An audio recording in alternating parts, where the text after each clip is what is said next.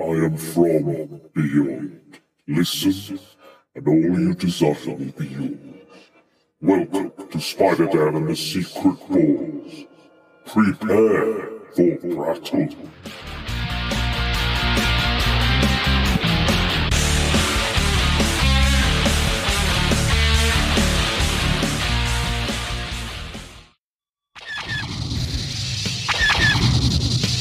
Choose a side in the Clone Wars.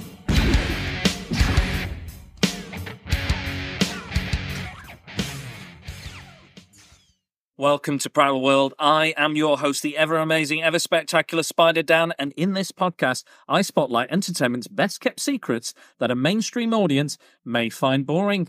Welcome back, guys. Welcome to the second ever edition of The Clone Wars. And I'm not alone in this one. I have a very own clone of myself here with Andy Knowles. Hey, I'm back. Welcome back. Thanks very much.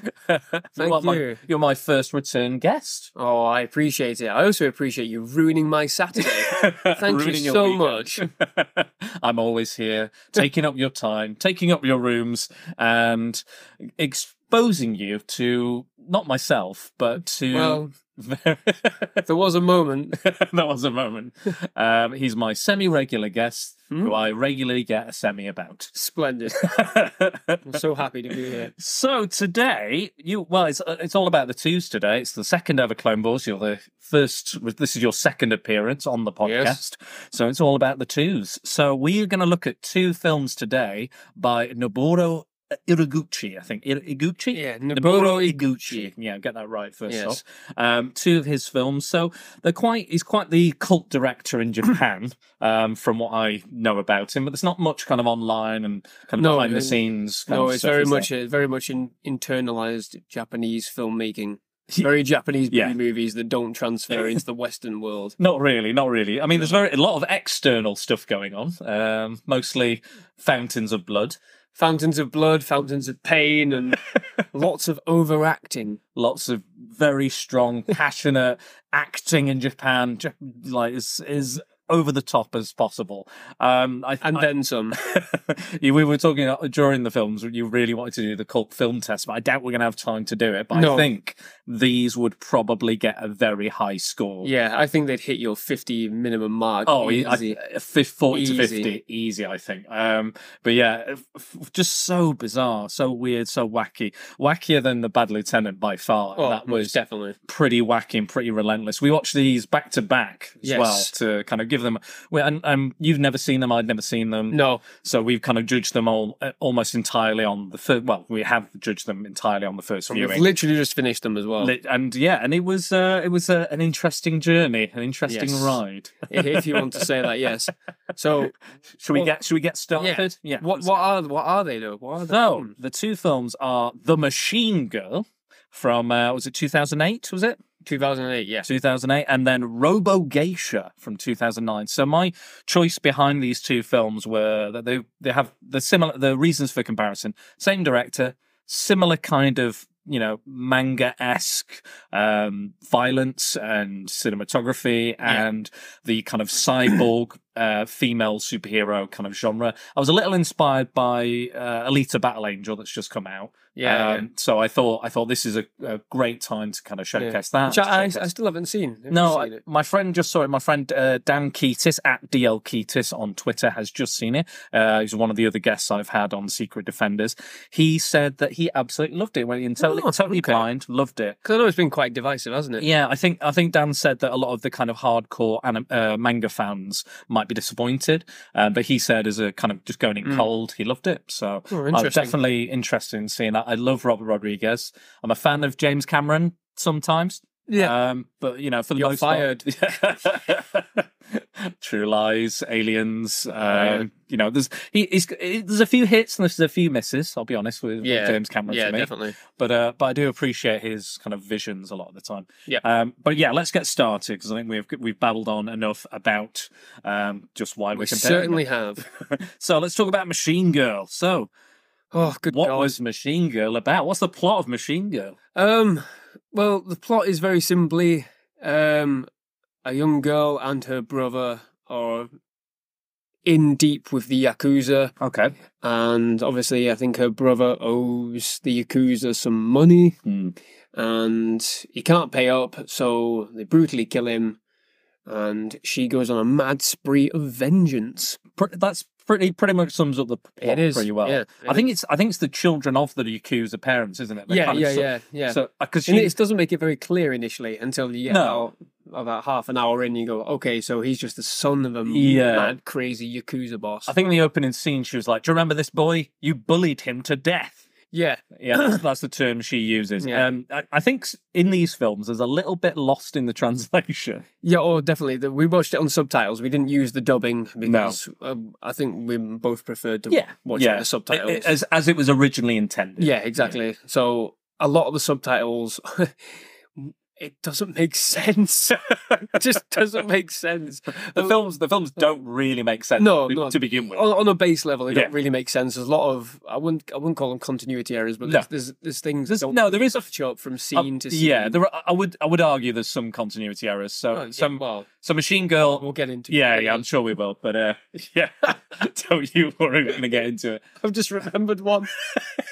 We'll come back. So so her brother is killed brutally in Machine Girl. The brother is killed by the children of the Yakuza. I mean, the kid thinks he's basically Yakuza anyway, but he's like, it's very casual. He just walks into all these scenes and just watches people fight for him. It's like a passive actor. It's like they just went, just walk on set and just scowl and then leave. Yeah, it's like he's kind of like he's like a be cool kind of character. It's like, oh, looks like you're dead now. He reminded me of like a really, really attempting to be Butch Michael Cera. If you just imagine Michael Cera in a gangster movie, trying to put Michael Cera in Goodfellas, and that's what you get. It'd just be really shit. Yeah, he wasn't really. I mean, yes, he would be. He would definitely be very shit in that role. I don't know where that came from. I'm so sorry. I like Michael Cera, but maybe in that role. Maybe. I don't. Sorry, no. There you go. So he's a Marmite actor. Let's say he's divisive. I wish he was Lex Luthor instead of. Yeah. God. We won't even get no. Let's move on before we get the BVS chat started again. And she goes out to avenge her brother's death. Fights some parents. Yes. And eventually she actually loses her arm. Yes, she does. In one of the fights that she has. We'll get into that. But yeah, she loses her arm, and it is replaced by a friend who replaces it with a chain gun, a Gatling gun of all things. Big ass Gatling gun that doesn't need reloading. Not really. It just massacres everyone. I don't know how many bullets she has in that gun, but it seems to not need reload. I think they reload once or twice in the film towards the end. With special bullets. Special bullets. We don't actually ever see the special. And we don't see how special they are. Why they're special? They're just special. No, but the thing is, they don't really work. Unless because everybody's got. I think I know what the special bullets were. I think I know what they're meaning now. Was it the power of joy? We'll talk about it. But yeah, the basic plot is it's a revenge movie. Simple as is a revenge movie. Girl has her arm chopped off. Brother's dead. Shoots lots of gangsters basically in the process. Let's begin with that opening scene. So what we discovered after watching the second one is that the opening scenes literally have.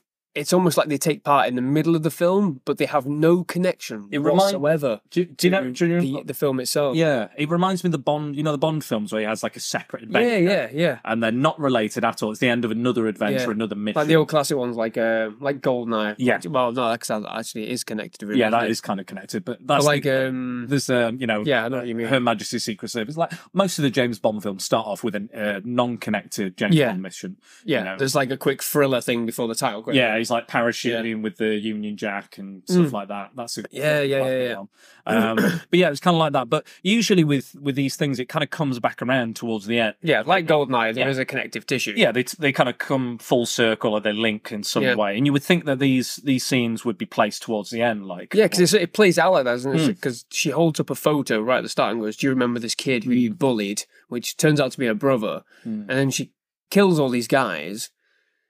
Who I think were part of the group. Yeah, I think they were part of the bullying group, yeah. But then you see them later on, and they're alive again, aren't they? Along with that kid who they were bullying. That's right, he's at the end, yeah. Yeah, the main ringleader has captured that bullied kid again. Yeah. It doesn't make any sense. It's just very, very bizarre. Yeah. But it is literally like they made the scene and went, we'll put it in the beginning. But then, I mean, it's the same thing happens honest, with RoboGeisha as well. Yeah, At the start, exactly it doesn't have any connective tissue whatsoever. Don't get me wrong; they're both amazing opening scenes. Like, we were like, we had to rewind because it was so amazing. Yeah, to go.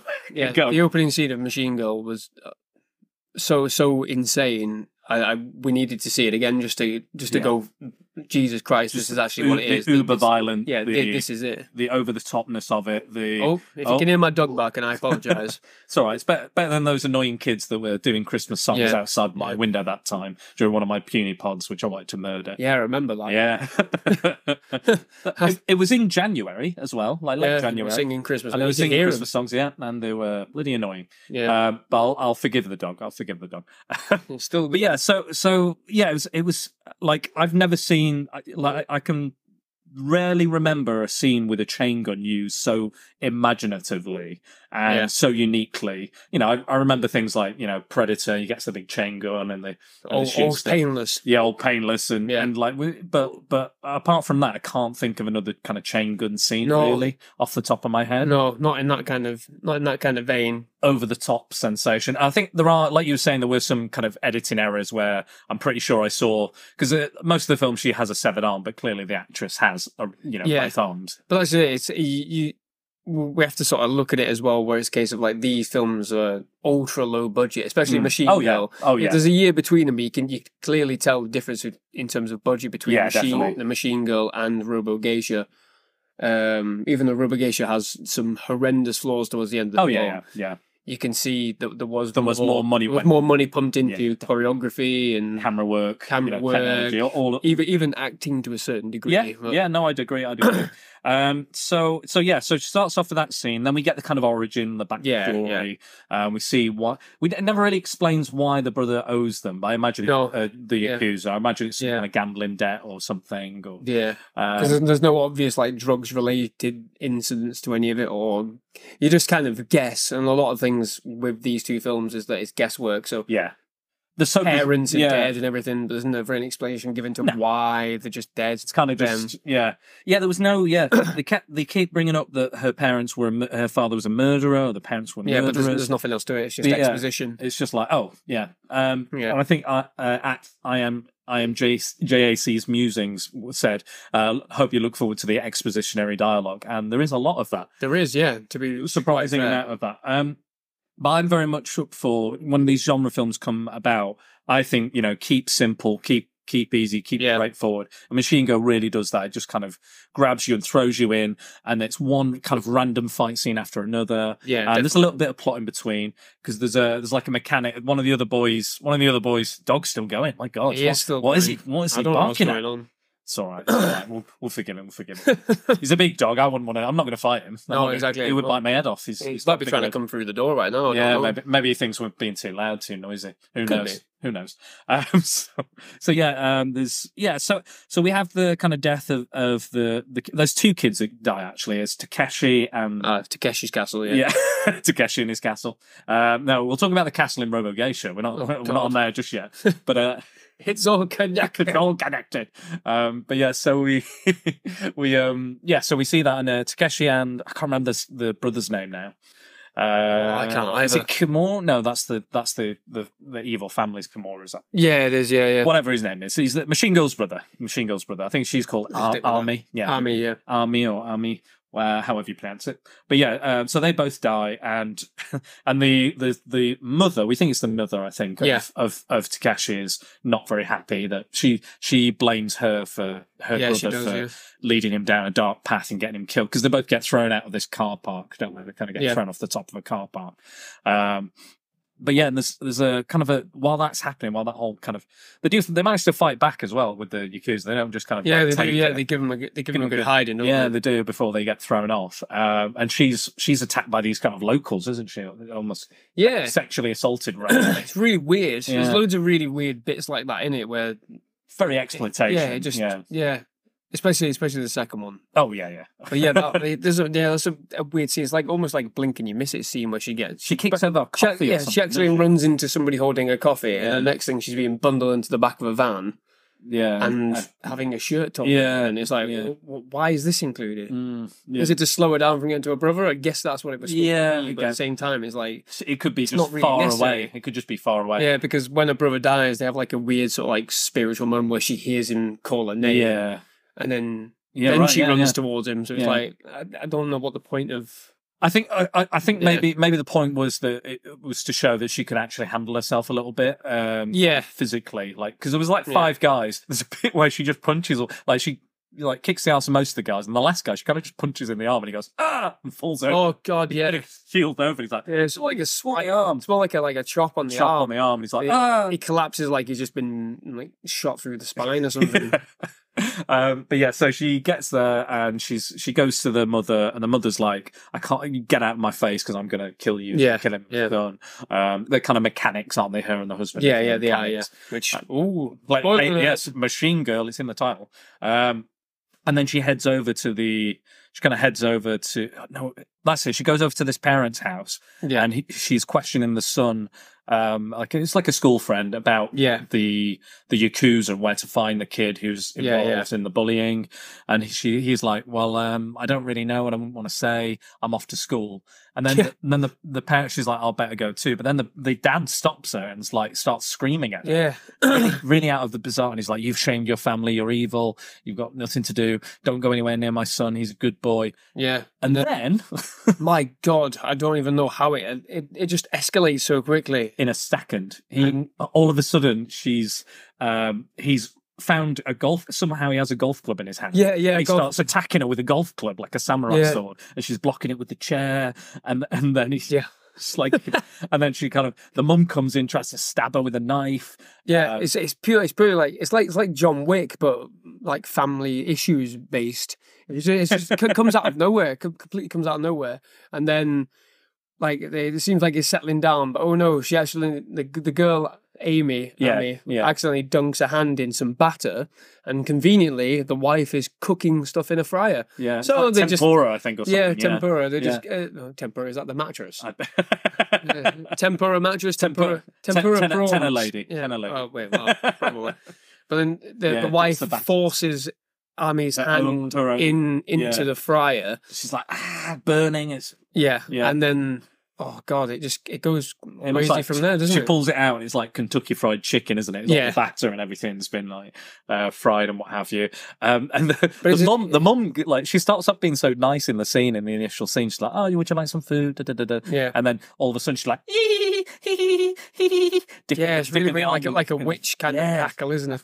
And then she comes out, and all of a sudden for some reason the dad is kind of just waiting there, and then jumps back on screen, and he's got 2 golf clubs, and he starts fighting the 2 golf clubs.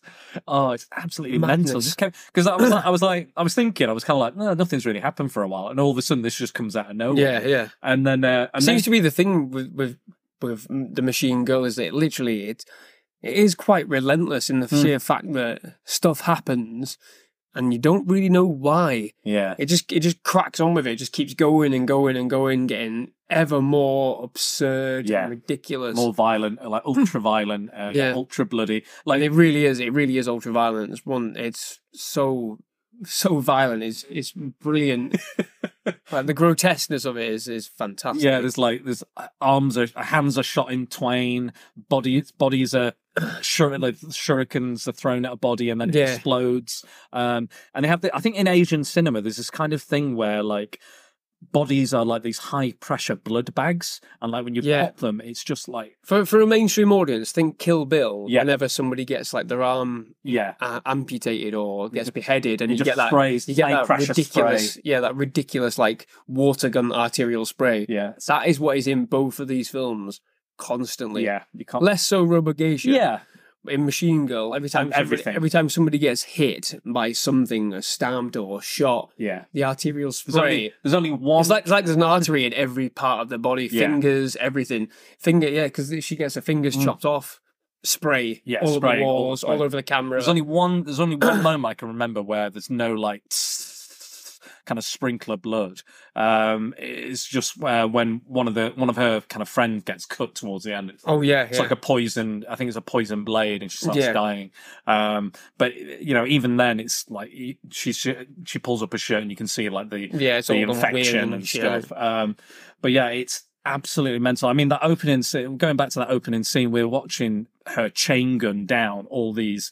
Like there's I think one of the first shots is she has like a scythe, cuts the guy's hand off, and he holds the remainder of his arm for about, I don't know, 15 seconds, just spraying everywhere. Easily 15 seconds. Like, and then he's trying to pick up his own hand, and he's like, and he's just spraying everywhere. But she pummels this guy in the head with this massive chain gun she has on her arm, and it does like a weird sort of like, what did you describe it as? Space Invaders. Yeah, kind of a Space Invaders, like it cuts him from one side down, and carries on right, down until it's just basically a bloody stump. Yeah, and then she carries on shooting it, and it looks kind of like a Pac-Man stump. It's got like a little mouth to it. It's quite. All the while there's like a guy sat next to him, like trying to hide, screaming while this bloody stump is being pummeled by thousands of rounds. Yeah, and that's not the only bloody stump in the film. There's a lot of bloody stumps. Almighty, Jesus. I'm just trying to think. There's a bit where she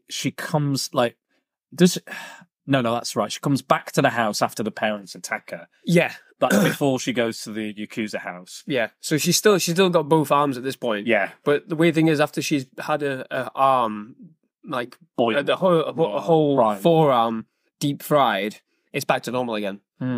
Like they reference it later on where the main Yakuza boss goes, "Oh, you've had a bad day. You've lost your fingers and you've got a badly burnt arm."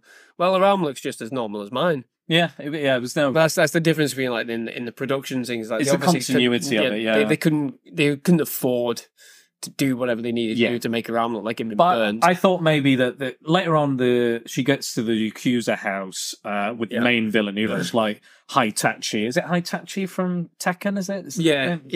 His hair. Oh, is it? Yeah, something. Hitachi's the. Yeah, Hitachi. Hitachi's the make of TV. Is that's the one. But he has the kind of Wolverine style hair, and he's like the main Yakuza. It's very very stylized towards old like 18th century. Yeah, like Yakuza samurai. Well, he keeps talking about Hattori. Like is it Hattori Hanzo? Hattori Hanzo, which they mention in Kill Bill as this classic kind of Japanese swordsman. Yeah. Whereas in Kill Bill, he's actually a character there. Yeah. In sort of like this, it's the legend of Hattori Hanzo. But so she goes back to the parents, which is probably one of my favorite bits. She gets her revenge on the parents. She first of all, she gets the information from the son, whoever it is. Yeah. Cuts his head off, and then the mum's just cooking in this pot. She's like, tasting it and everything. And then all of a sudden, the head just bobs up. The severed head. Yeah, bobs up. It reminded me of the scene in Indiana Jones and the Temple of Doom where she asks for soup and the eyeballs pop up in the soup. It's exactly like that. There's tiny pan, but a massive head just pops up in it. And then to make matters worse, Army is like hiding behind her, and she stabs her through the back of the head, through the mouth. It doesn't end there though. No. The mum throws up, leaking lettuce or something, and then she throws up her own intestines. Yeah, her tongue falls out first. Yeah, tongue first, and then her intestines. I don't know how, but to be honest, if you're going to watch these movies, take logic and leave it at the door. Yeah, because don't even bother questioning anything. You have to watch these films. I mean, we got through The Machine Gun without having a beer, but at the end of it, we're like, my God, we need something to take the edge off.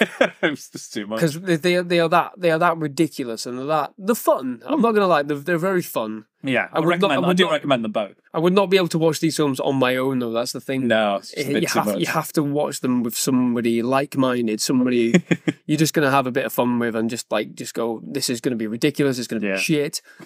But you know what? I don't care. That was your girlfriend Natalie came in while we were watching the end of RoboGeisha. Yeah. And my friend, we watched it till the end, and she called, I don't know, she called the last 30 minutes, maybe? And she went, you two don't half watch some shit. As soon as the credits started rolling, it's like a bad audience reaction. Oh, you two don't half watch some shit. That was my favourite comment. And I'm like, you're not It's very true. You're not wrong, but I did enjoy these. But yeah, so she stabs in the head, and then my favorite bit though after that, like, so we see her vomit up everything, and they're all you can see in the kind of point of view shot where she's vomiting all this liquid, all this blood onto her son's severed head in this bowl. it's so bizarre. The more I talk about it, the more bizarre it comes out. But that doesn't stop there. The dad's having a bath. She throws boiling water. Yeah, she threw boiling water on him, so he's having a cool bath to basically cool his face. Yeah. And he goes, I need my conditioner. Where's my conditioner? Asking his wife, and she's already dead by this point. And then she goes, I've got some unusual conditioner for you. Yeah. And bursts open the door. And he's like, oh no, it's you. And she's like, here, use your son's blood as conditioner. And she has the severed head of with the body of the son, and she squeezes it and sprays it with the son's blood all over.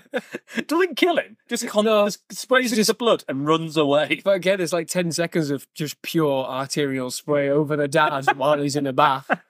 And the funny thing is, it goes on for that long that the makeup he's got on his cheek... Oh, yeah, it was coming apart. Yeah, the makeup he's got on his cheek to simulate burns is flapping off and peeling off. The camera just holds on his face while he's being drenched in this blood that looks like it's come from a massive super soaker. Most like American directors would just cut. They go, cut, because it looks like it's shit. But he's like, nah, enjoy the uber violence. But that in itself is like the greatest thing about The Machine Girl is how it holds those things that you'd think they'd cut away from in 2 seconds, 3 seconds. Yeah. It holds for an extra 7 seconds at the minimum until basically you just go, oh God, this is ridiculously great.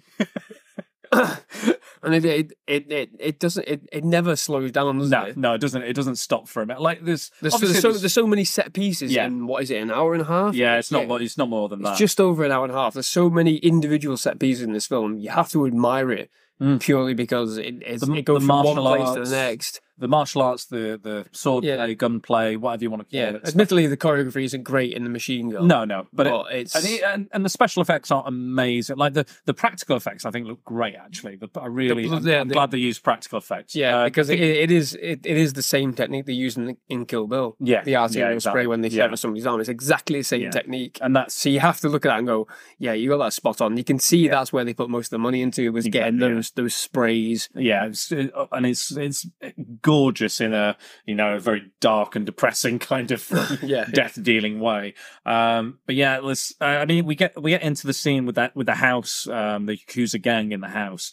So we're seeing. So basically, she's finally confronting the main kind of villains in it.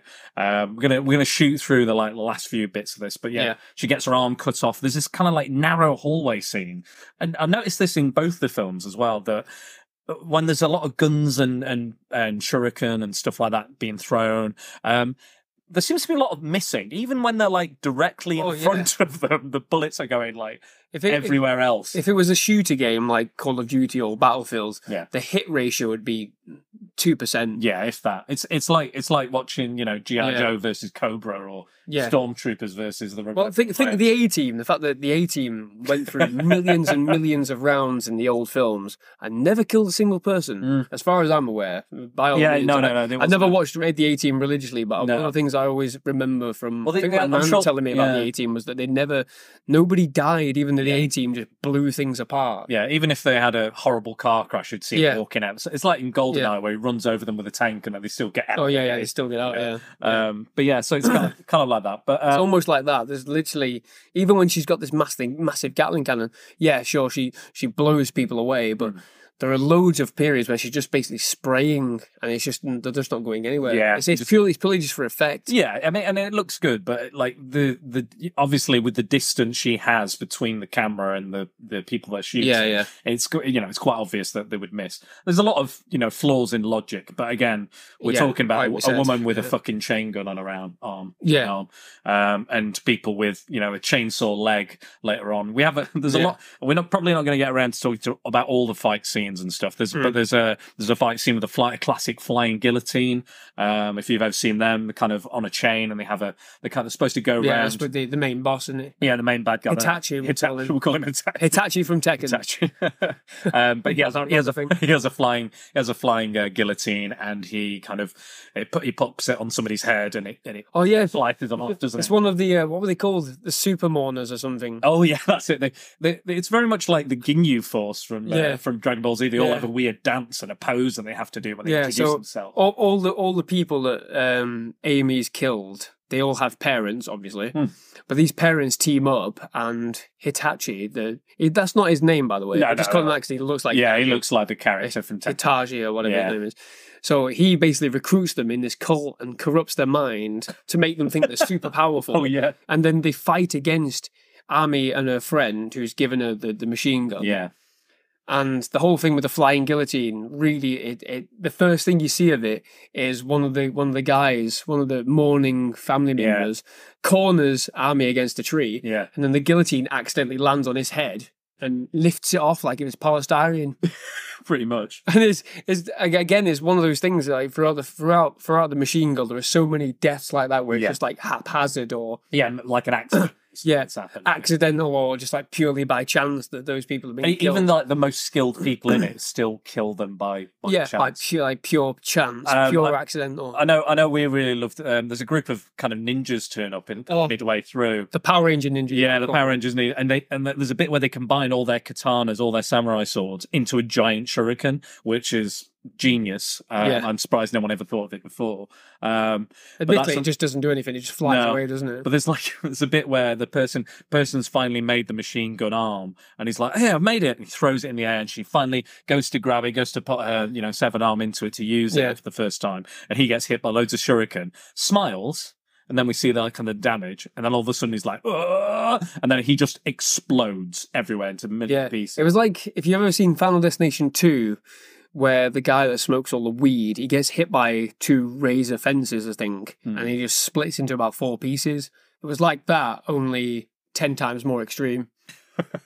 But then with those ninjas, once she's got the machine gun, no chance. They're blocking all the bullets with the swords, which is that's a Japanese it's a Japanese B-movie trope that bullets are always blocked with swords and whatever. Yeah. But she finally breaks through, hits one of the guys in the hand, and he collapses. But then he gets back up, and she blows his skin off of his skull. So it's just like a flapping jellyfish thing, and all you see is his skeletal skull and his eyeballs, and he's just bobbing around. It's like something out of Total Recall, when the eyes are popping out. It does. It looks exactly like that. Very kind of skeletal and stuff. But it's super, super violent. It's so hard, it's so hard to really sort of describe how maddening the machine gun is. It's absolutely crazy. It feels like we've just basically, I think we have to be honest, just rambled on about how ridiculous this film is. It has to be seen to be believed. Yeah, and that's all. Yeah, you said it right there. To be fair, honestly, some great fight scenes later on. I won't talk about any more because we want to go on to RoboGeisha because we're running low on time. Yeah. But I just want to mention the finale features someone urinating themselves. Yes. A drill bra. Yeah. And the swapping of heads. Well, top half head. Top half. Yeah. Kind of like a Pez dispenser. Yeah. So go and see. I won't spoil any more of it than that, but just absolutely. By all means, if you can get a copy of the machine. Yeah, it's on DVD. I've got it on DVD. Yeah. It is available. I've got it off eBay. I'm not sure if it's any streaming of it anywhere, but just grab a copy and watch it because it is phenomenally an amazing Japanese B-movie classic. So let's move on to the next one. So that would be the RoboGeisha. RoboGeisha. What have we got to say about it? What's the plot of the RoboGeisha? Oh, 2 sisters, one who is a fully trained geisha, I suppose. I guess the other are they both fully trained geishas? Well, the younger of the sister is trying to sort of emulate her sister. Yeah, that's true. Yeah, and basically they both want to be geishas.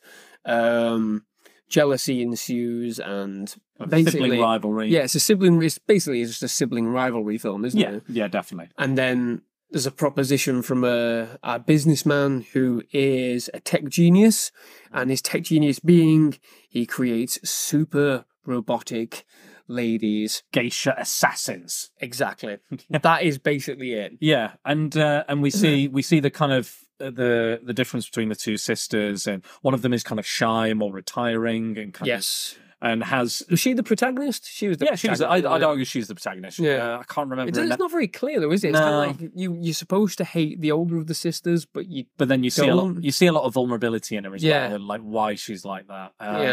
But yeah, I think this one's a lot more kind of plot heavy. It's a lot more kind of there's a lot more kind of to follow and to it's nowhere near as violent as And when I was looking at both of them, just by looking at the virtue of the cover and the story in the back, I assumed that RoboGeisha would be the more violent of the two. Me too, actually. Me too. I thought this would be the more mad, more insane, the more violent. I mean, it is potentially more mad and more insane and more weird. Yes, but I wouldn't say it's violent. No, it's nowhere near as violent. I think that's why. Is that why you picked the films to watch? I thought, because I thought Machine Girl would kind of warm us up to RoboGeisha, because I thought RoboGeisha would. I got that feeling as well. Would be like boom, but anyway, but yeah, it's it's basically the sibling rival. We've got the more retiring, shy, kind of geisha girl who kind of not necessarily abused by her sister so much, but she's bullied. She's bullied, but that word bullied is used throughout the film, and we don't know whether that's to do with like the translation. Basically the Japanese language uses different words for bullied or whatever. Yeah, we get the word shame a lot as well. Shame, bullied, and other kind of similar words are used all the time. And like we said, I think I don't know if there's something lost in the translation. Some of the dialogue is just weird, just plain weird. Like the way you like no human being who's speaking English would say anything in that way. But I think that obviously they're trying to get the message across as it was intended. But it doesn't always kind of. I don't know whether that's just maybe the quality of sort of like the subtitle. Because I assume with these films, I always assume that the people that do the subtitles are hired externally to subtitle the film. So when I think of like the John Woo film, Hard Boiled. Love Hard Boiled. The subtitling is perfect. It matches perfectly with the film. It's actually the dubbing that is worse, in my opinion, than the subtitling. And then there's other films as well, like 13 Assassins and things like that. I've got that. So I've got a load of films. I've watched it. Yeah, I've got the Vengeance trilogy, Sympathy for Mr. Vengeance. I want to get around the subtitling for those films because they're massive films. I think it's more accurate. They pay out. They pay for. So with these, there's clearly a lot of, I wouldn't say errors, just use of the same kind of words. Yeah, maybe it's a grammatical thing. I think they do like that. But yeah. So the plot kind of escalates. They kind of become involved in this Uber assassin company. Yeah, and it happens. Kagano Steel, I want to say Kagano. Yeah, Kagano Steel. Yeah, Kagano Steel. So they're a kind of secret evil corporation. Yeah, they're building a massive bomb. Yeah, that will devastate Japan to unify it. Yeah, which doesn't really make any sense. But what does in this film? Exactly. That's the thing, is that this film probably makes less sense than the Machine Girl did. Yeah, and that didn't make any sense. Exactly. So, but yeah, it just, I'll be honest, I do find that this one is a slightly slower paced film. It's a bit more deliberate in its storytelling, a bit more like, this is the story, this is the characters, this is, which is not a bad thing. No, but I think because we're comparing them, that's something we'll get to later. But it's definitely very different. Like, even though it's the same director, it's the same style of film, it's almost the same genre and everything. Robotic women. They are very different films. Yeah, they are. I mean, like you said, they are filmed almost exactly the same. The structure of the film, even the opening again has a very James Bond separate story opening. Like the sisters don't come back. The sisters are fighting at the beginning of the film, and one of them has a buzzsaw in her mouth, and she's trying to assassinate someone, and the younger of the sisters comes to stop her. That doesn't feature in the film at all. It's not part of the plot. It's almost like a separate universe. The only time they fight in this film is the climatic battle. So the opening, the pre-credit, like you could call it the pre-title credits opening scene. is a battle that has no consequence on the film. It doesn't connect at all. It features a lot of the characters. So there's kind of I think they're called the Tengun, where these kind of robot assassins that have these. I don't know. There's a classical demon in Japanese mythology with a big red nose. I can't remember what they call them. I can't remember. I'm gonna say it's like a fat. It's here on the front cover. Yeah, it's the very phallic. So yeah, it's kind of large nose. Yeah. Which is classic Greek as well. Yeah, kind of big demonic teeth and horns. I can't remember the name. I'm sure I'll Google it later. But that's kind of the classic. And even their bras have those characters. Yeah, that kind of demonic face on it. They feature the two main protagonists, if you will, feature. And it's just like, it's almost like a separate mission, a separate thing. But then it goes, again, we don't come back round to it.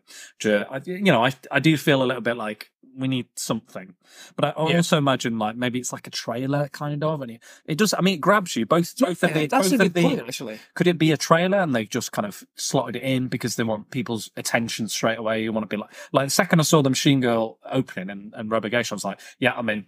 So you know what? That's a pretty good point. Now I wonder if that is exactly what it is. Yeah, maybe it's like a buckle yourself in, Dorothy, because Candace is going bye. Exactly. Kind of now we get to the story. Yeah. And now they build up the story, and then they get to the more kind of crazier, insane bits. Yeah, I think you've probably hit the nail on the head there. Yeah, I don't know how they advertise in Japan and the way they market. Because like I said to you when we were midway through RoboGeisha, I said I would love to go to Japan just to see a film like this. Because I imagine these films are either shown on a specific channel or late night screenings or things like that. I'd love to go and just watch maybe 2 or 3 of these films back to back. See what the reaction. They used to do that with the old samurai films, didn't they? Yeah, the old kung fu movies. I would love to see. Well, that was mainly in America, admittedly, but I'd love to see these shown like back to back screenings or things like that, just to see what the reaction is. Yeah. Just to see how people react. Yeah. Whether that opening moment is just to get people in the mood for it. And then here's the title, now we begin. Yeah. So like the opening 10 minutes are, well, they are completely inconsequential to the story. Yeah, they are. They don't have any connective tissue. I mean, they're very enjoyable, very fun, very frenetic, very fast, very well filmed, choreographed well, and very enjoyable. But they have, you could watch them as a deleted scene. That's almost how they were in my mind, but the whole idea of them being a trailer kind of makes sense, really. Maybe. We don't know. Well done, Dan. That's all right. I sometimes have some wonderful observations, some amazing observations. I wouldn't admit it. I wouldn't admit it very well, but it's, I think for me, RoboGeisha is full of very weird. Like we had lots of kind of crazy deaths in Machine Girl, but in RoboGeisha we have the most interesting weaponry and choices of weaponry that I've ever seen in my life. Yeah, definitely. And Machine Girl is actually quite tame in terms of weapon choice because the whole. I think Robert Rodriguez, we were talking before, Battle Angel, Planet Terror. Do you remember that film? Yeah. Planet Terror. She has a machine gun on her leg. So I'm wondering. Right. I think Planet Terror came out first. Yeah. By a clear margin. I think it was like 2005. Yeah, I think. Yeah, it's highly likely. Right. It's highly likely that Mr. Iguchi or whatever it's called. Beg your pardon. If you're listening, Mr. Iguchi, we love you. We love you. We love both of these films, Mr. Iguchi. So I'm wondering if like they could have been inspired. Yeah. Well, I mean, the opening of Machine Girl is very much like a Tarantino. Do you remember the text? Yes, and it stuff is. like that. Yeah, it is. And it's very much got that kind of soundtrack. And I was like, oh, they're going for a very grindhouse feel. And we said, didn't we? Well, you said about halfway through Machine Girl, you said, I can imagine Mr. Tarantino has seen this film. He has. He must have. He must have seen this film. Because he's very big on Japanese B movies and Japanese kung fu movies. So I would, I'd put money on the fact he's seen this. I would definitely put money on. But let's talk about some of the weaponry they use. So, oh Jesus! So where do you start? Yeah, where do we go? I think the most interesting one I saw was the butt shurikens that came out. So the butt ninja stars. Yes. That came out. So bear in mind that the all of these geishas, they are machines from top to bottom. They literally say that in the film. Yeah. I am no longer human. I am. They use a specific word for it. Pardon me, I can't remember what it is, but either. I am robot from top to bottom, and that is literal. It is a literal statement. They have, you said, the butt shurikens. breast milk from hell. Breast milk from hell that the demons use. Yeah. But they are machines as well, which is strange. But they seem less machine-like than the geishas, even though they are. But I mean, later, spoilers, but they get shot later on, like just by regular bullets, and die. Yeah. But then the RoboGeisha's like pretty much bulletproof. Yeah, they're completely invincible. Yeah. To a point. To a point, apart from getting our legs blown off. But there's a few other ones. I mean, I'll be honest. Under armpit blades. Yeah. My favourite quote from the film would be, when I pose sexily, the blades come out, which is her kind of putting her hands behind her head, and the katana sword like blades come out of her armpits. So if you think like a bikini shoot where someone's posing with their arms behind hands behind the head, elbows up. Yeah, elbows up.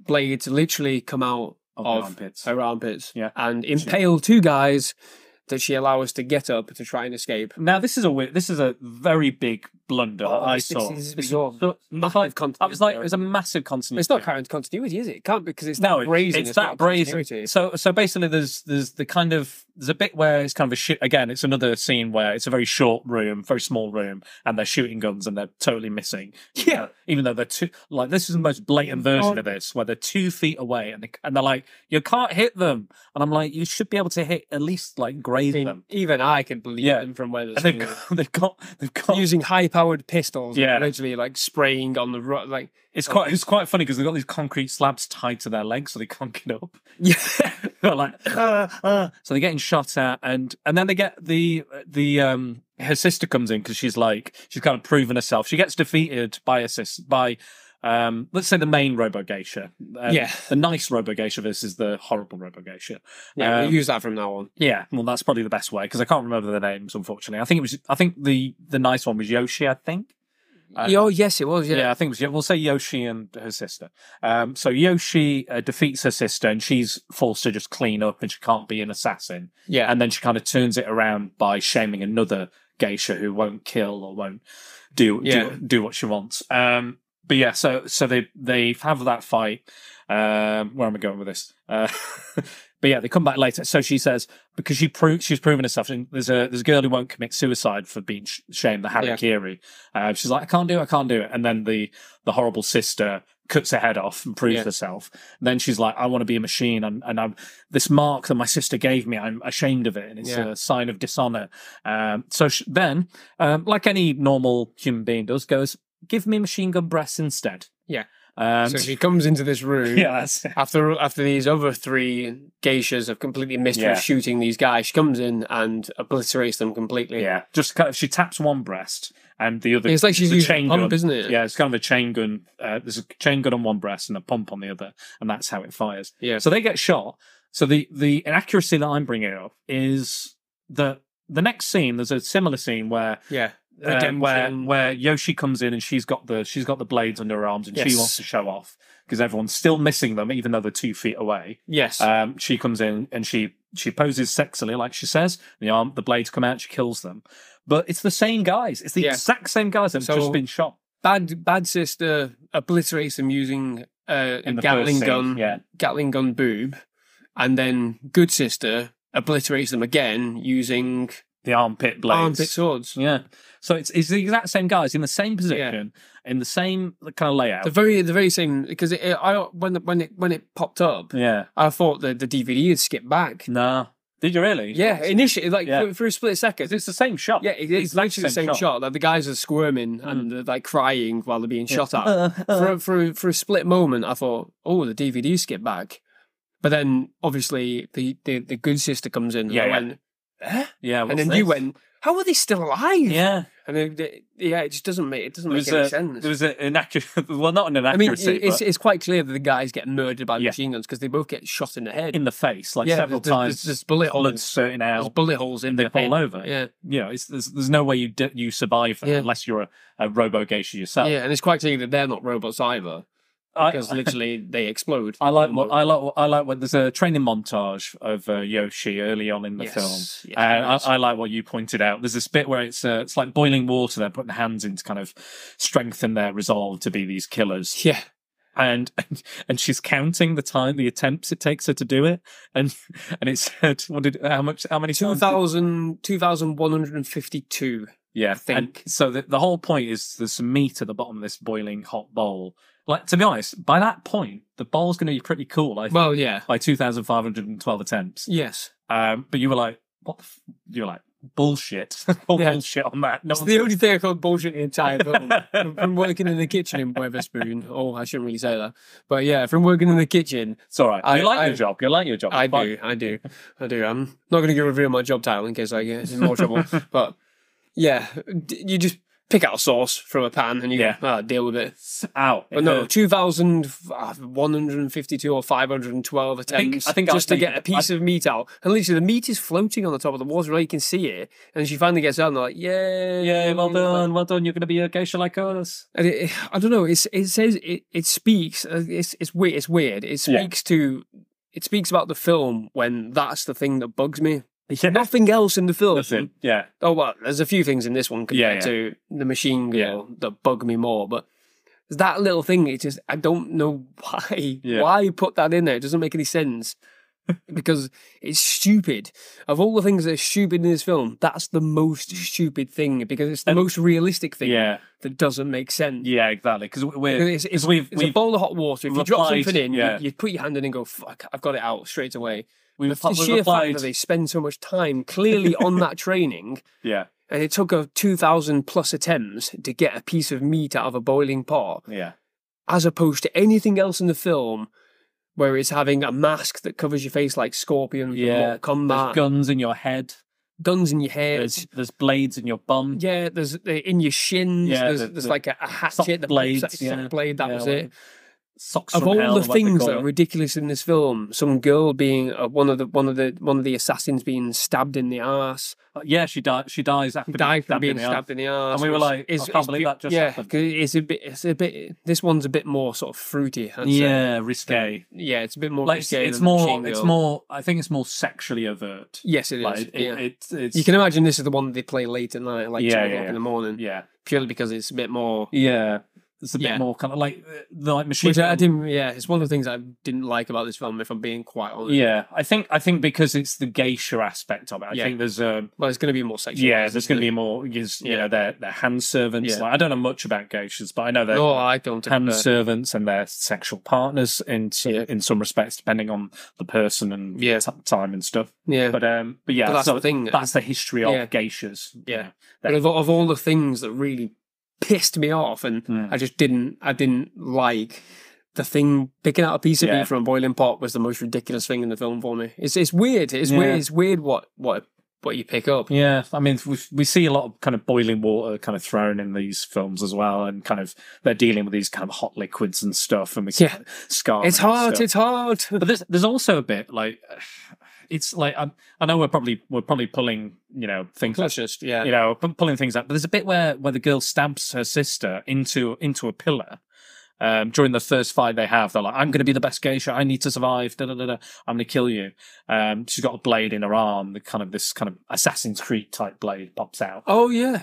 And she stabs her sister and she goes into a pillar and she's like, I'm going to kill you now. And then there's the next shot. She's got it's like a close up from the evil sister's point of view of Yoshi, but she's not stabbed. She's fine. There's no wound there. She's not even impaled on the pillar, is she? No, she's not. It implies that she's full on impales her on the pillar, and pins her. Yeah, and she's like, even the guys watching, like, finally she's reached the pinnacle of her anger. That's why the blades come out. She's going to finish her now. And she's like, oh.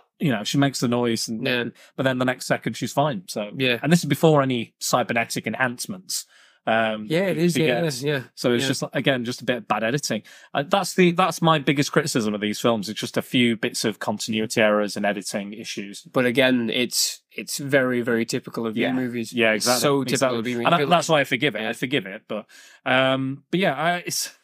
it gets weirder. So like about halfway through the film, she meets this group of people randomly that she's supposed to kill.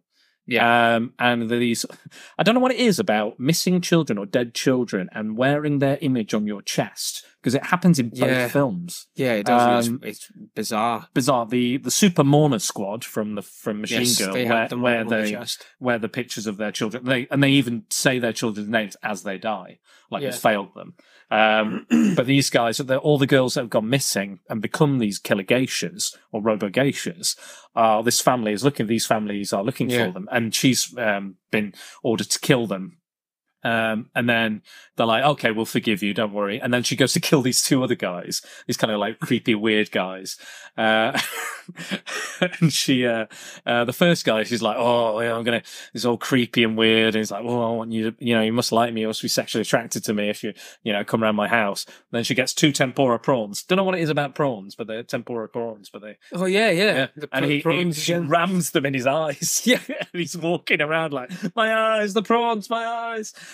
And then the brothers try shooting her, and then she deflects all the bullets again. And then she grabs his chest, and he goes, "Oh no, you've activated the suicide vest." Yeah.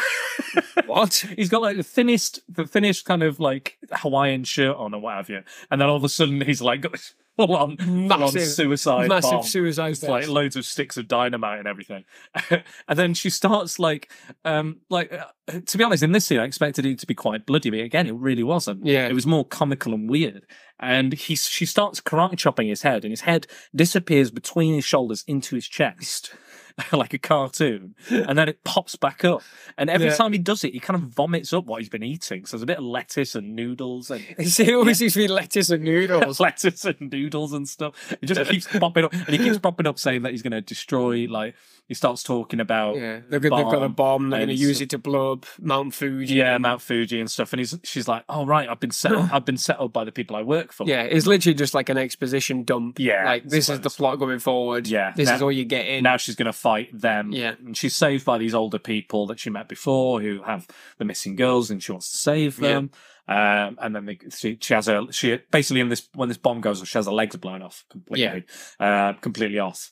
And then they fix her, and then they shut her down, and they go and confront the main villain, and the son, in their castle business. In their castle, and they end up kind of they stop kind of one-upping each other, don't they? Like, I've got this, and I've got this, and I've got this, and they can't just keep shooting. And there's all these. I loved all these old people. They're just kind of pointing guns at people. Like, you rarely see that, like bizarre. A group of like old people just pointing guns. Yeah, pensioners with attitude. I loved it. I thought it was great. Yeah. But there's even this guy. The main surprise is the guy in the wheelchair is supposed to be this like senile old guy, and but he knows everything. Yeah, it's clearly not. And he's a cyborg as well, because he's got a gun for a leg, like a knee gun. So every time he slaps his knee, it goes off. And there's a scene where he's rolling down a corridor, and he keeps slapping it too aggressively, and he's like, "Oh no, I've switched it to automatic," and then he keeps going pew pew pew pew pew pew pew pew pew pew pew. While all these bad geishas are getting blown away that turn out to be their family members. Yeah, they just don't care anymore. There's a bit where the guy goes,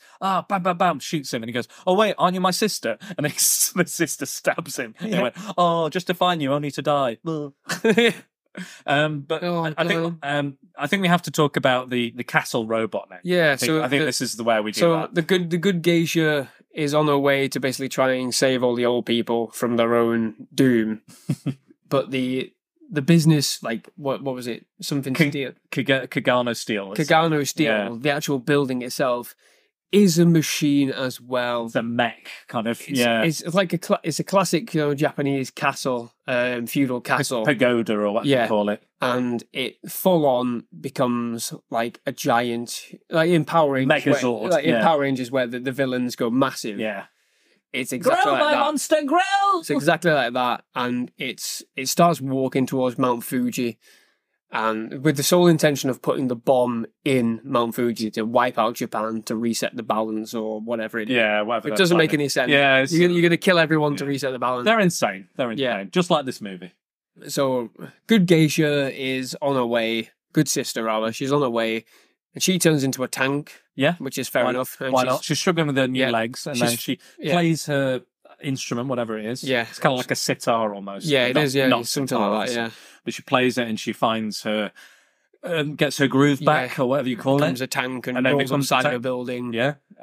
She kind of looks like if you've ever read X-Men comics, there's a group called the Reavers, which I think kind of sort of feature in Old Man Logan, the movie Logan. But there's a character called Bonebreaker who's basically his lower body is just a tank, which I think is Cool. like is pretty awesome. Like he's in a gang of racist cyborgs, but I kind of like his design. Yeah. Even turned up in a Punisher video game once as well with a tank body, as you do. But yeah, it kind of reminded me of that. Yeah. So yeah, she kind of jumps past. Like we said, she's kind of invincible at this point, isn't she? Yeah, She jumps past the robot. She doesn't really fight it, and then she doesn't even break through the building. She just kind of appears inside. Yeah. She goes up a ramp or something, like a crane or something that's been badly damaged.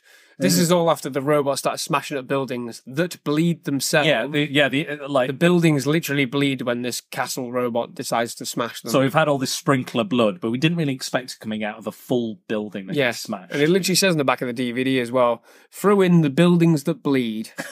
Yes, that literally happens. There are literally buildings that bleed when they get hit. If you buy these DVDs, read the back before you even start, because it just lists all the crazy shit that happened. Yeah. Look, it even says on RoboGeisha, it says in bold capital letters, jaw-dropping craziness, which is exactly what both of these films are. Butt blades versus wig napalm and machine breasts. And on the Machine Girl DVD cover, we've got nail-gunned faces, finger sushi, exploding torsos, and the soon-to-be legendary drill bra. You know, they're selling their craziness because they know how blatantly absurd both of them are. But yeah, not the finale, but the fight. The fight after she jumps into the pagoda features the two 10-gun ladies with the big noses, the red demon faces. Which is stupid. Stupid anyway. But then they all get their butt blades out. So they grow these. I mean, it's the most bizarre fight sequence you've ever seen in your life. They're having a sword fight with their asses. Yeah, and it's cringy. It is a bit cringy. It's a bit weird, like... Points for uniqueness. Even for a B movie, it's a bit like, what the hell are you doing? I think there's a little bit like, obviously it's exploitation cinema, isn't it? It's like we're doing this one definitely is more. There's not really gratuitous nudity, but there is gratuitous sexuality. There's no nudity whatsoever in either of these films. I'm not sure if that's a cultural thing in Japan or what have you. But there's none at all. But then. We need to talk about the final set again. Like I think we're pulling a lot of holes in this particular one, but it's not. We really did enjoy it. But the final scene has the main villain, the kind of young, not the father, but the young guy who runs Kagano Steel. Yeah, and he's kind of got these, I don't know, like body horror tubes linked to his arms. Yeah, it's like almost like tentacles that come from the building. Very hentai kind of sort of stuff. They mold to him so he can control the movement of the building. Bearing in mind that the building's been moving on its own anyway. Yeah. Yet all of a sudden he's the only one that can control its movements. Yeah. Which you literally see him connect up to it. And he's like, I can control it now. And you see, and this is the point where the pagoda robot, the mech, the Megazord, whatever you want to call it, starts literally doing the robot. Yeah, the fight literally good geishas fighting. Well, yeah, because the good geisha and bad geisha, they have a fight against each other, don't they? And then they realize they need each other. Then they join as one. Yeah. As like a body swapping thing. Yeah, kind of. They join together. The two sisters become combined. Yeah, combine, and they love each other again. They respect each other. Yeah. So they team up against main bad guy. Yeah. And as they're beating him, when he's trying to block them, he's literally doing the robot dance. Yeah, and he does he kind of does the you know when you link your arms, you stretch out your arms and you link you kind of do a wave thing. Yeah. And you kind of from the tips of your fingers with somebody awful. Else. Yeah, it was a bit cringy. But to top that off, the set is the worst thing I've seen in a film in a long time. Yeah. It is all made of cardboard, clearly made of cardboard, shockingly bad anyway, hand drawn, like with a marker, badly painted, like they've done one kind of gloss of it. And the worst thing, like the tubes look fine. I didn't have a problem with the kind of hentai tube things. They were fine. I think they would have worked. I don't know why they need this anyway, because it was moving on its own fight. Yeah, it was. Yeah, that's but then round his waist is blue fairy lights.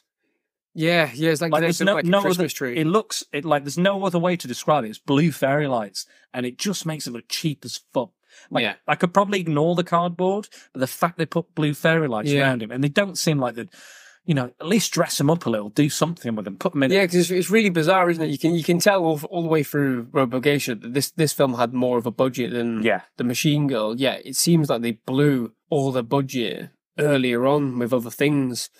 But this final sequence was like, oh god, it's like they filmed it from minute 1 to minute 90, and then when they got to minute 80, they went, "We've got no money. Yeah, just put some cardboard up and sellotape it, and use a marker to draw out some. Just do it. Just get it all together. Get them lights, hook him up. It just looked like it was very haphazardly put together in the end. Yeah, which was a bit of a shame as well. It was going so well, and it was just and everything else looked great. The special effects looked great, considering how weird and wacky they are. Even the tank situation where she's got tank for you could let it pass. A lot of it, and it was, and I did again a lot of use of physical proper effects as opposed to digital, which they could have easily have done. They could have gone, I'll do everything digital, but no, they understand the need for physical. Props and costume and things like that. Yeah. All right. So I think we've come to the point where we have to begin the Clone Wars and compare the two films. I think we have to do that right now. So I break it down, usually, I've only done one before, but usually I break it down into 5 different categories. Mm-hmm. So, for the comparison. So first of all, we don't have to agree together. You can have a differing opinion to me, on this. So there's 5 categories. So it's writing, acting, music, cinematography, and direction. Okay? Yes. So let's go full on into the writing. So, which was better? Simply like, for me, I think the Machine Girl was better with writing. I think purely because it worked. It just worked better. Yeah, it seemed like it was much more cohesive. What was going on? Yeah, it was more consistent. Yeah, but then the writing style is very similar between the two. Yeah, right the way from sort of like the very beginning, the narration you get through it.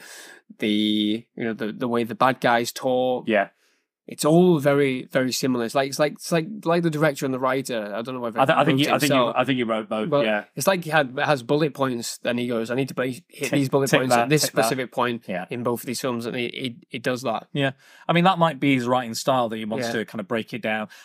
Like we said, they're very similar in the layout of their films. In all aspects. Yeah, the hero we have this opening sequence that doesn't really connect with anything, but showcases the hero at their pinnacle. Then we have the origin story. We have them, failing and falling, and then rising again, and completing their mission, and then continuing on like a standard kind of superhero tropes. Yeah, definitely. Yeah, definitely. Yes, I think, RoboGeisha is a lot more there's a lot more to it. There's a lot more, it's not as straightforward a story. It's there's a lot of kind of cultural aspects to it that I'm not sure that I know about or have that much kind of understanding about. But if I knew downright to sort of like, downright to the way the shame, the way they look. They talk about that so many times. The position you have at the minute is very shameful. Like when one of the geishas has been attacked or something, they fall over and they pose in a specific way. It's like very shameful your pose. It's very shameful what you're wearing. It's very judgmental. When you use the butt swords, they're going shame. Look at us dueling like this. Good geisha and the 2 demons. They're both shaming each other. They say, look at you, you're shameful as well. And she goes, yes, you're shameful, but I'm shameful as well, and gets out a butt sword. It's kind of this really weird kind of. I mean, that's purely. I think, but I'd argue that that happens in the UK as well. Yeah, it does. Some women will shame each other culturally. It's not a good thing, but it does happen. Even in the like, oh, I don't like her. I don't like the way she dresses. I don't like the, and it'll happen with men as well. It happens with all types of people. We're not keen on somebody. We'll find something different. We'll tear it from them, which is not great, but it does. Unfortunately, it does happen. But I think I do agree with you that Machine Girl is a clear cut, straightforward revenge movie. Gets to the point. I don't think you even need subtitles for Machine Girl. You get it. You do. That's the thing about it. Like the writing is the writing lets down RoboGeisha more than it does Machine Girl. Yeah. Because to be quite honest, because of how madcap RoboGeisha is, you need a bit of grounding. You need to read it. Whereas the Machine Girl, there are moments like, especially when it's going so balls. Yeah, you switch off, and you can just go, I'll just watch it at this moment because I know exactly what's going on. I know why this is happening. And I think he was trying to be a bit more. I don't know if it was a bit more artsy or a bit more, because this is the Machine Girl's very exploitative. They're both kind of exploitation, cult, B movie, that sort of thing. But I do feel like he was trying to get out of that mold a little bit in RoboGeisha, and I'm not sure if it. Because obviously, I think someone's gone, love Machine Girl, make that the same, make it again, do something different with it. But we really love it. Producers, because I think it's by the same company, I believe. Yeah. But yeah, it's not as kind of fun or as wacky. There's a lot of kind of long scenes of people like discussing honor and shame and family going missing and things like that. But yeah, I thoroughly enjoyed the writing of Machine. I think some of the dialogue is weirder in RoboGeisha as well. It's just odd, like the way it's written and the way. Again, that could be the translation. The old people when they get cornered, they go, "Oh, the three of us together, we're going to die." Such a shame. Such a shame. And then they just turn the wheelchair out and they run out. Because again, it's another scene where they're shooting machine guns all over the show and nobody gets hit. Or the wrong people get hit. Yeah. Even though they're in the line of fire, they should get hit. The two main villains have these kind of shoulder guns and they kind of bend over and they shoot out the top of their helmets. Fucking hell, yeah. It's quite Jesus funny. Christ. It's quite funny. But yeah, I'm gonna agree with you there that I think Machine Girl's story as a whole, all it is all you need to know is she wants revenge. She had her arm cut off. She's got a gun on it. That's all you need to know, really. Yeah, exactly. With RoboGeisha, the writing just deals with that. Yeah. And the RoboGeisha is, again, I like what he's trying to do. I like what he's trying to say about sisterly love and the rivalry, like some of the other elements. But I totally agree with you. Machine Girl gets the first point from me, first point from Andy. Yes. So let's move on to acting. So the acting in both was it's a very stylized, kind of over the top Japanese acting. Extremely over the top. If you've watched any anime, if you've watched any Japanese film, they're very passionate people. They're very kind of intense and expressive and very showy in their performance. And that's a great thing. That's an amazing thing. And I think these are the kind of classical style. I don't know if because they're B movies, they're even more over the top or they're even more kind of stylized because of that. But what did you think? Which film do you think had the better? It's a tricky one. Yeah. It really is a tricky one because like the lead girl she's in both of them. I think it's Azami, I think she's called. Yeah.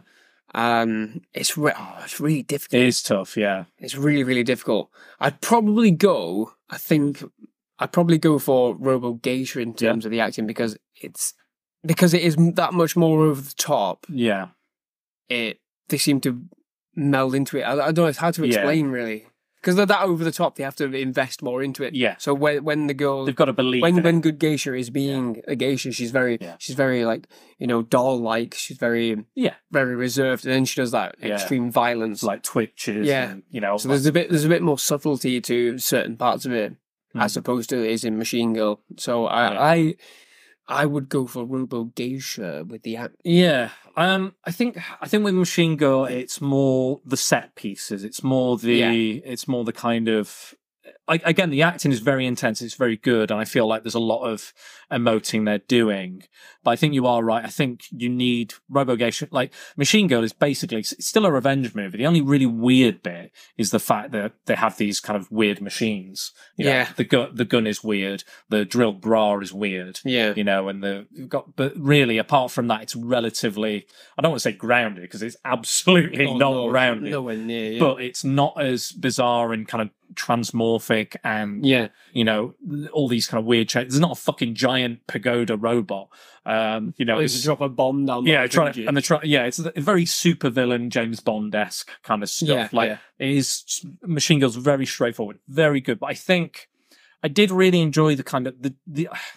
There are more of them, so I think I notice it more in RoboGeisha that there's more of those quiet moments, more of those emotional moments, especially between the two sisters. It is all about family, and I kind of wish that we saw the Machine Girl's family, because all they've done is talk to them. Yeah. Because there's a lot of exposition in the Machine Girl as opposed to RoboGeisha, isn't there? Yeah, and it's like RoboGeisha is pretty much, apart from the odd time, there's exposition. There's a lot of exposition in both of them. Yeah. But in both of them. Yeah. But we see like it's very much a show don't tell kind of thing, and I think RoboGeisha shows more than it tells, and Machine Girl definitely tells more than it shows in regards to their emotional kind of crux of the film, the emotional content.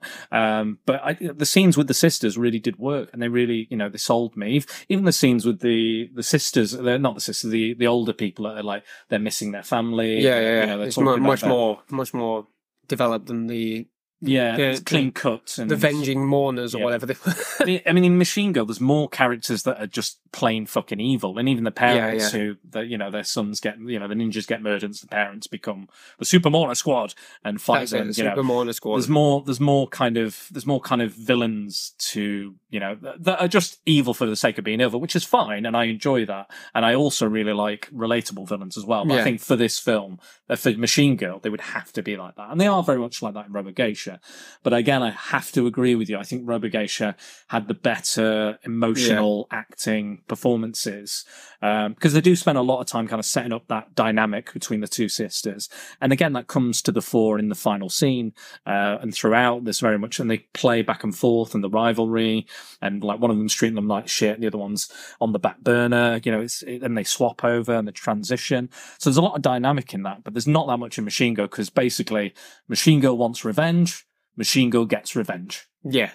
So I think exactly. Yeah. I think that's what we said. So that's one to RoboGeisha and one to Machine Girl for both of us. Next one is the music.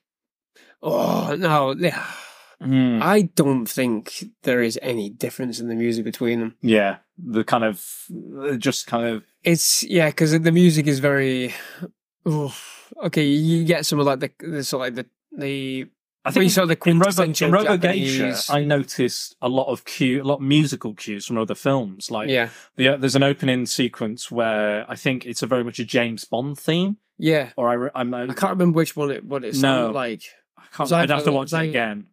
I feel like it's a mid-90s one. Yeah. Like Tomorrow Never Dies or A Golden Eye or something like that. But it was very much like... It sounded like it, didn't it? And then later on where she's turned into RoboCop. Yeah, it sounds like RoboCop.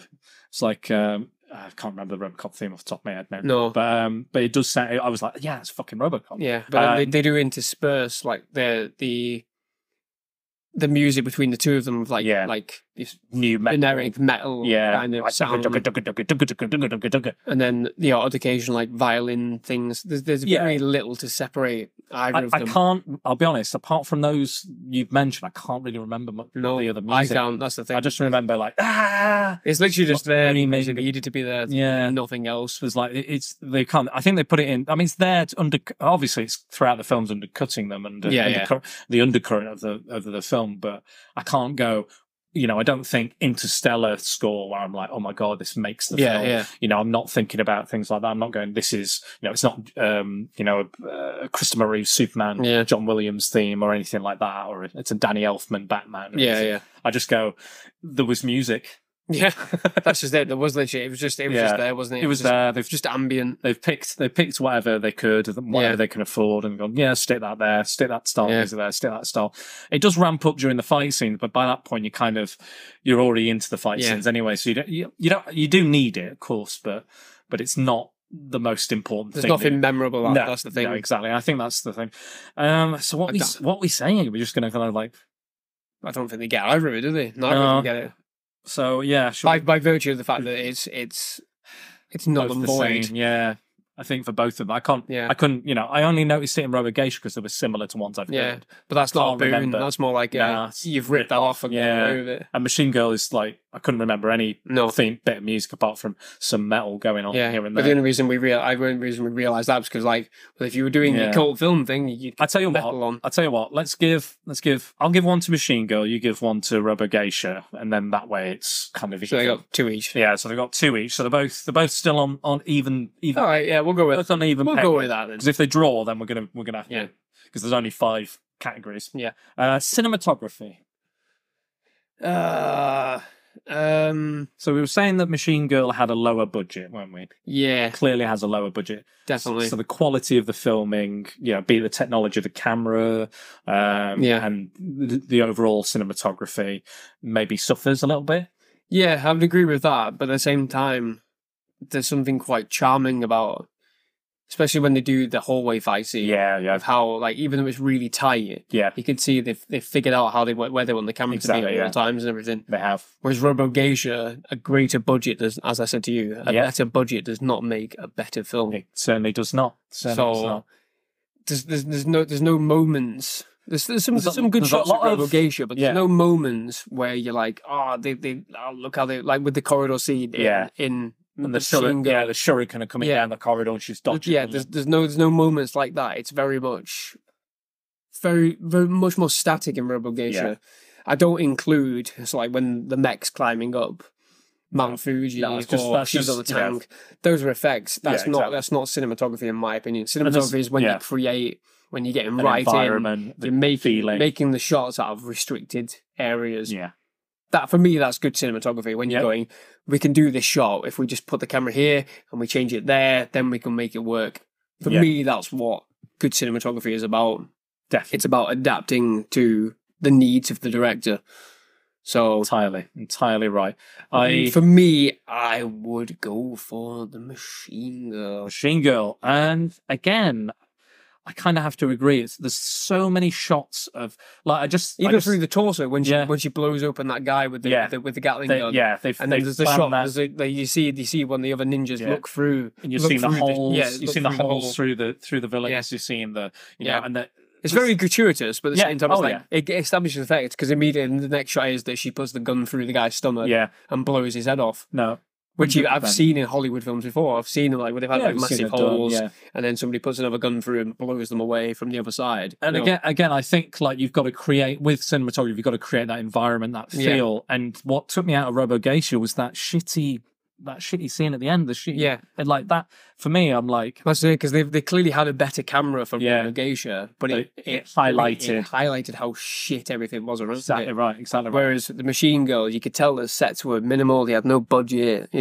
What budget they had, they used on the practical effects. Yeah, but the cinematography helped enhance those practical effects. Yeah. If they had it right up close, it was right up close. All the gore and everything was right there in your face. Yeah. They planned every shot. Yeah, exactly. Every shot was planned. Yeah. With RoboGeisha, some of it worked against it. So the choreography with the fight choreography was a lot more basic. A bit sloppier. You could see where some people clearly weren't martial arts trained, yet they were doing things. But I think you pointed out a lot of the actors in it were actually porn stars. Oddly enough, it's one of the only few trivia moments that I've got. There's not much kind of trivia or there's even not any behind the scenes stuff on the DVDs. There's trailers and subtitles. That's pretty much it. But I find that quite fascinating, and the fact that they bring such amazing performances to them is a credit to what they can do. But I 100% agree. I think RoboGeisha is all shots, CGI, special effects shots, and they don't necessarily look very good. Yeah, a lot of the time. And no, I wasn't invested. There's just scenes inside, and I don't think they maybe minus the opening sequence. I feel like that was very planned out in RoboGeisha, but I'd have to. To be fair, I think the opening sequence of RoboGeisha was probably the best scene. To be fair, I think so. Yeah, unfortunately. So I'm going to give it to Machine Girl. So Machine Girl is currently in the lead, 3-2. Yeah. So let's go on to direction. No, you're right. Well, what do you think? What do I think? You've asked me what I think. Yeah, I have. But you're the guest. I've got to ask you. What do I think? I think that RoboGeisha is like I said earlier, is him trying to move into maybe more straight films, less kind of B movie, less kind of exploitation.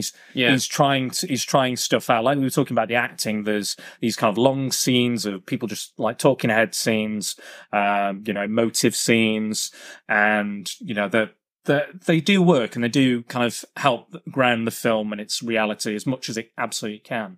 And it's great, but I can tell you can also tell that the violence has been toned way down.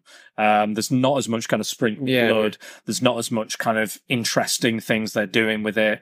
There's not as there's more interesting weaponry. Yeah, but the violence and the way they portray the violence is not done as uniquely. We might get better performances out of the characters, but I think as a whole, I feel like he's much more a practical effect man than a special effects man, because I think the special effects do not do this film. Do not do RoboGeisha justice. No. And it's best when it's like not. Yeah. When it's just not.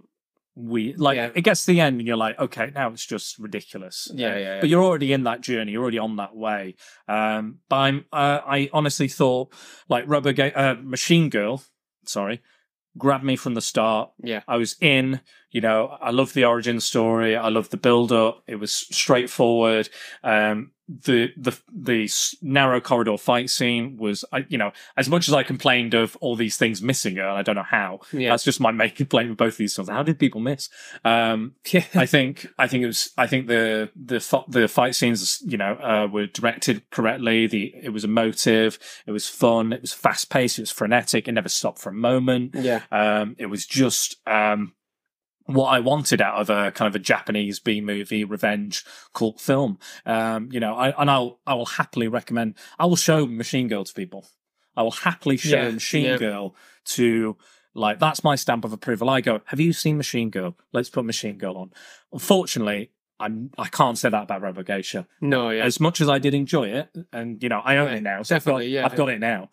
So I'll have to watch it again. But Machine Girl, I got so much enjoyment. Like we were laughing all the way through. We were. I think it goes to show that we rewound Machine Girl twice. We didn't rewind RoboGeisha. Yeah. Yeah, exactly. Yeah, I think that's a big sign. Yeah, it's a clear thing where we enjoyed a sequence that much that we rewound it just so we could see it again in case we've missed anything. But RoboGeisha, we didn't do that. Not a single time. No, because it was a slower paced film. Yeah, that doesn't necessarily mean we got more out of it. So I'm going to go with Machine Girl gets my final vote. Yeah, well, I would agree with you. Right, completely. I would agree with you completely. Great. So, I did want to do the cult film test, but again, I think we're low on time as it is. No, we definitely. with like 5 minutes left to go. That's been great. I highly recommend both films, guys, though, because I definitely recommend them just so you can see just the sheer maddening insanity of the director. He's you've got to give him props for definitely going crazy. He's gone all out. Yeah, and I would happily, if I ever get another. I know there's a sequel to Machine Girl, and I know there's another film he did which I'd be quite interested in seeing called Mutant Girl Squad. Yeah, I saw that on IMDb as well. Yeah, I think I'd be up for that. So I might bring Noboru Iguchi back, and maybe we'll do another couple of his films and kind of see how we get on. But it's been really good. Thank you again for coming on. Because you've been it's my pleasure. Amazing, and thank you for sharing these movies with me as well. Oh no, thank you for bringing them to my doorstep. Now you are more enriched. Absolutely. So I'll always remember the ninjas getting their faces blown apart. I could watch that again. It's a great side of Machine Girl. I could happily watch that scene now. Definitely. Yet again, just for that. That ninja sequence is fantastic because it's so ridiculous. What was more ridiculous about that sequence was the fact that the evil bad kid and his two goons were just watching the entire thing. Proper chill. Completely emotionless. Yeah. While these ninjas getting massacred en masse. Brilliant. Absolutely brilliant. So before we go on that note, I'd like to say where you can find Spider Down and the Secret Boars. So you can find us on Facebook. If you type in the @ symbol Secret Boars in the search bar at the top, you'll find the page. On Twitter, it's @Dan_Boars. We are available on all sorts of different media. So Podbean specifically, iTunes, Stitcher, Spotify, and now YouTube. And there's many other kind of podcasting platforms if you want to listen to that I've added it to.